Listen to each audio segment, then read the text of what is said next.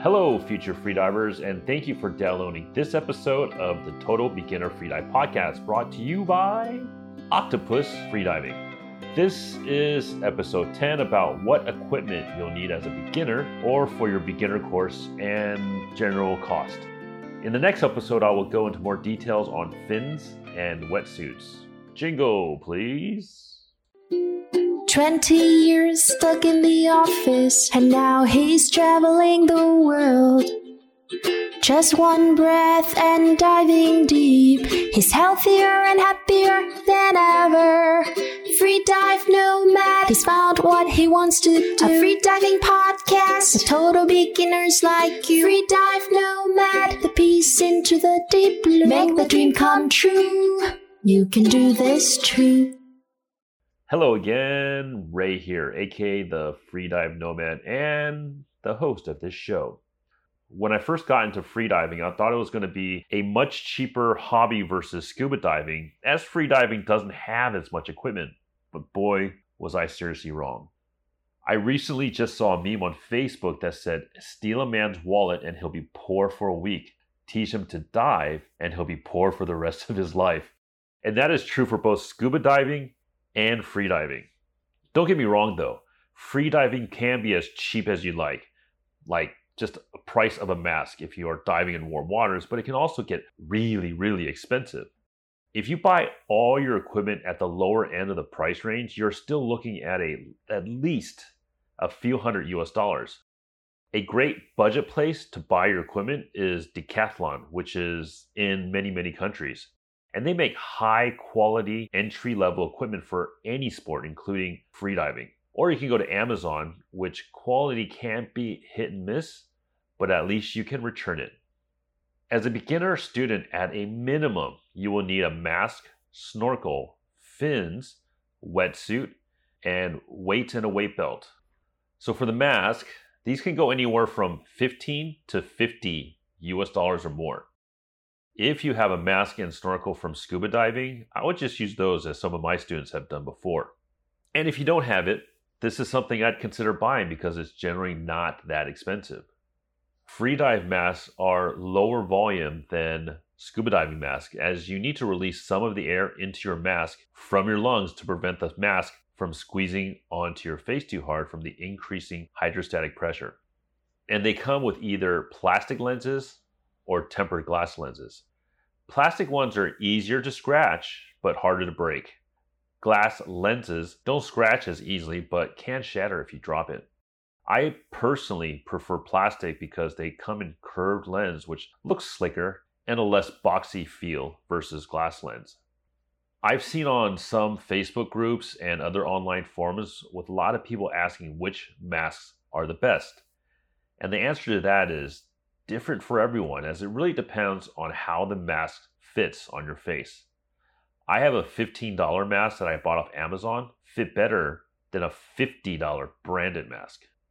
To see if a mask will fit you properly, pull the straps over the front of the mask, look towards the sky, and place the mask over your eyes. Then you want to feel if there's any space between the edge of the silicone skirt of the mask and your face. If there is, that mask is not right for you. And try another one. Do not suck in through your nose, as most people are taught to do. If you need more of a visual on this, check out my instructor trainer's video on YouTube, link in the show notes. The Aqualung Sphere mask seems to be the most popular mask out there, and I've heard some people say that it fits 80% of people's faces, but unfortunately, mine is not one of them. Personally, I have found the Molchanov's Core freediving mask fits my flat and wide face perfectly. Snorkel. Again, you can use your scuba one for this, but if you have to go out and buy it, get the most basic, uncomplicated J-shaped snorkel. You don't want that fancy stuff on there like Splash Guard, which can cause you to breathe more carbon dioxide, or the purge valve, as those leak and break easily, and you can have it flapping on your face when you're ascending from your dive. Snorkels go for about $15 to $30, which is kind of expensive for a simple piece of equipment. Fins. The beautiful long fins are the hallmark of freediving and one of the more costlier pieces of equipment in freediving. An entry-level pair of fins are about $100 US, which are just plastic. If you can pay for a little bit more, I'd go for fiberglass, which probably has the best price to performance ratio, but there are plenty of advanced divers taking plastic fins deep. On the top end, you have carbon fins, which can set you back $500 US or more, which you honestly don't need. If you buy carbon or fiberglass fins, you have a choice of stiffness of the blades, either soft, medium, or stiff. You want to opt for the soft stiffness, as it's all you'll really need if you have good technique, and it'll save your legs. If you have closed pocket short fins from scuba diving or you're snorkeling, then you can use those for a beginner freedive course. I've had students use these before. Do not use the ones with the adjustable straps, as you don't have much power transferred into your fins, as they're not designed for free dive kicking. Tune in to the next episode where I will talk about the best fin option I feel for beginner freedivers: wetsuit. As I've said in a previous episode, this is the one piece of equipment that I advise my students to consider buying, as everyone pees in their wetsuit, and it can be kind of gross no matter how well it's cleaned. Some locations you may not even need a wetsuit if the water is warm enough, but I'd cover up with a rash guard at least, as you never know when jellyfish are out to get you. Also, even if you are in warm water, because the thermal conductivity of water is 20 times that of air, even water that's just a few degrees below your body temperature is enough to make you feel cold. So layer up. If you already have a wetsuit from scuba or surfing, I'd check with your instructor if you could use that. No reason to buy a new one.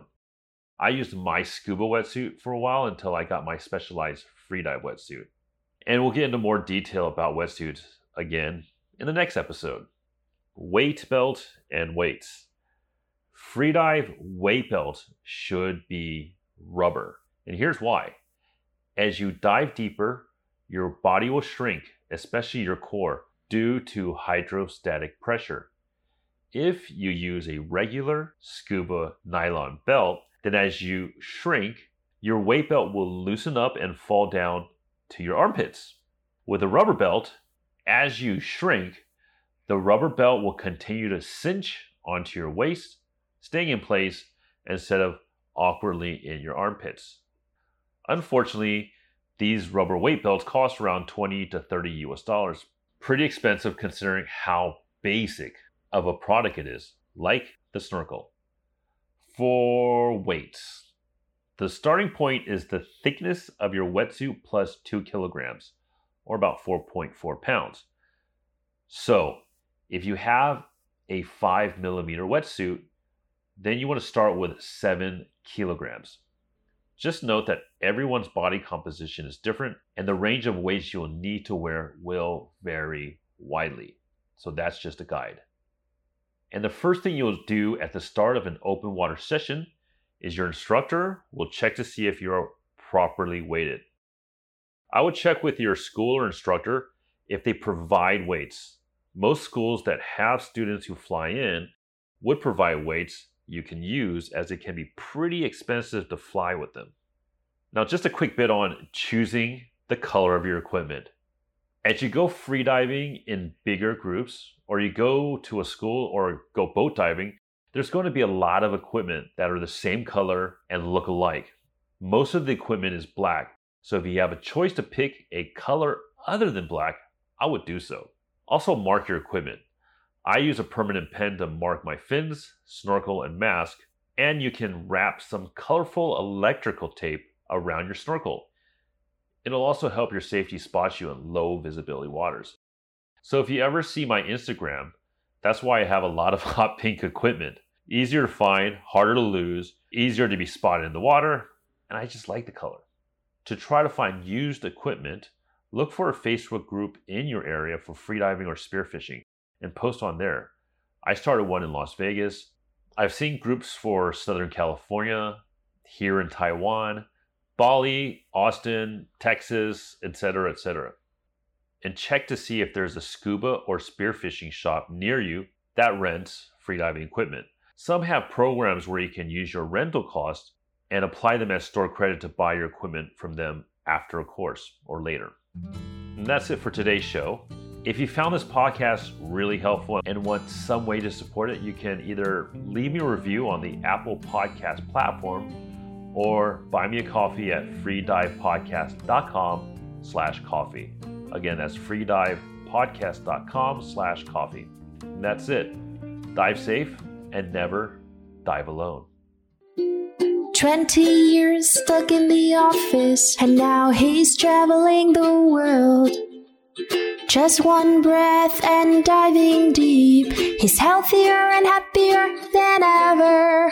Free dive nomad. He's found what he wants to do. A free diving podcast for total beginners like you. Free dive nomad. The peace into the deep blue. Make the dream come true. You can do this too.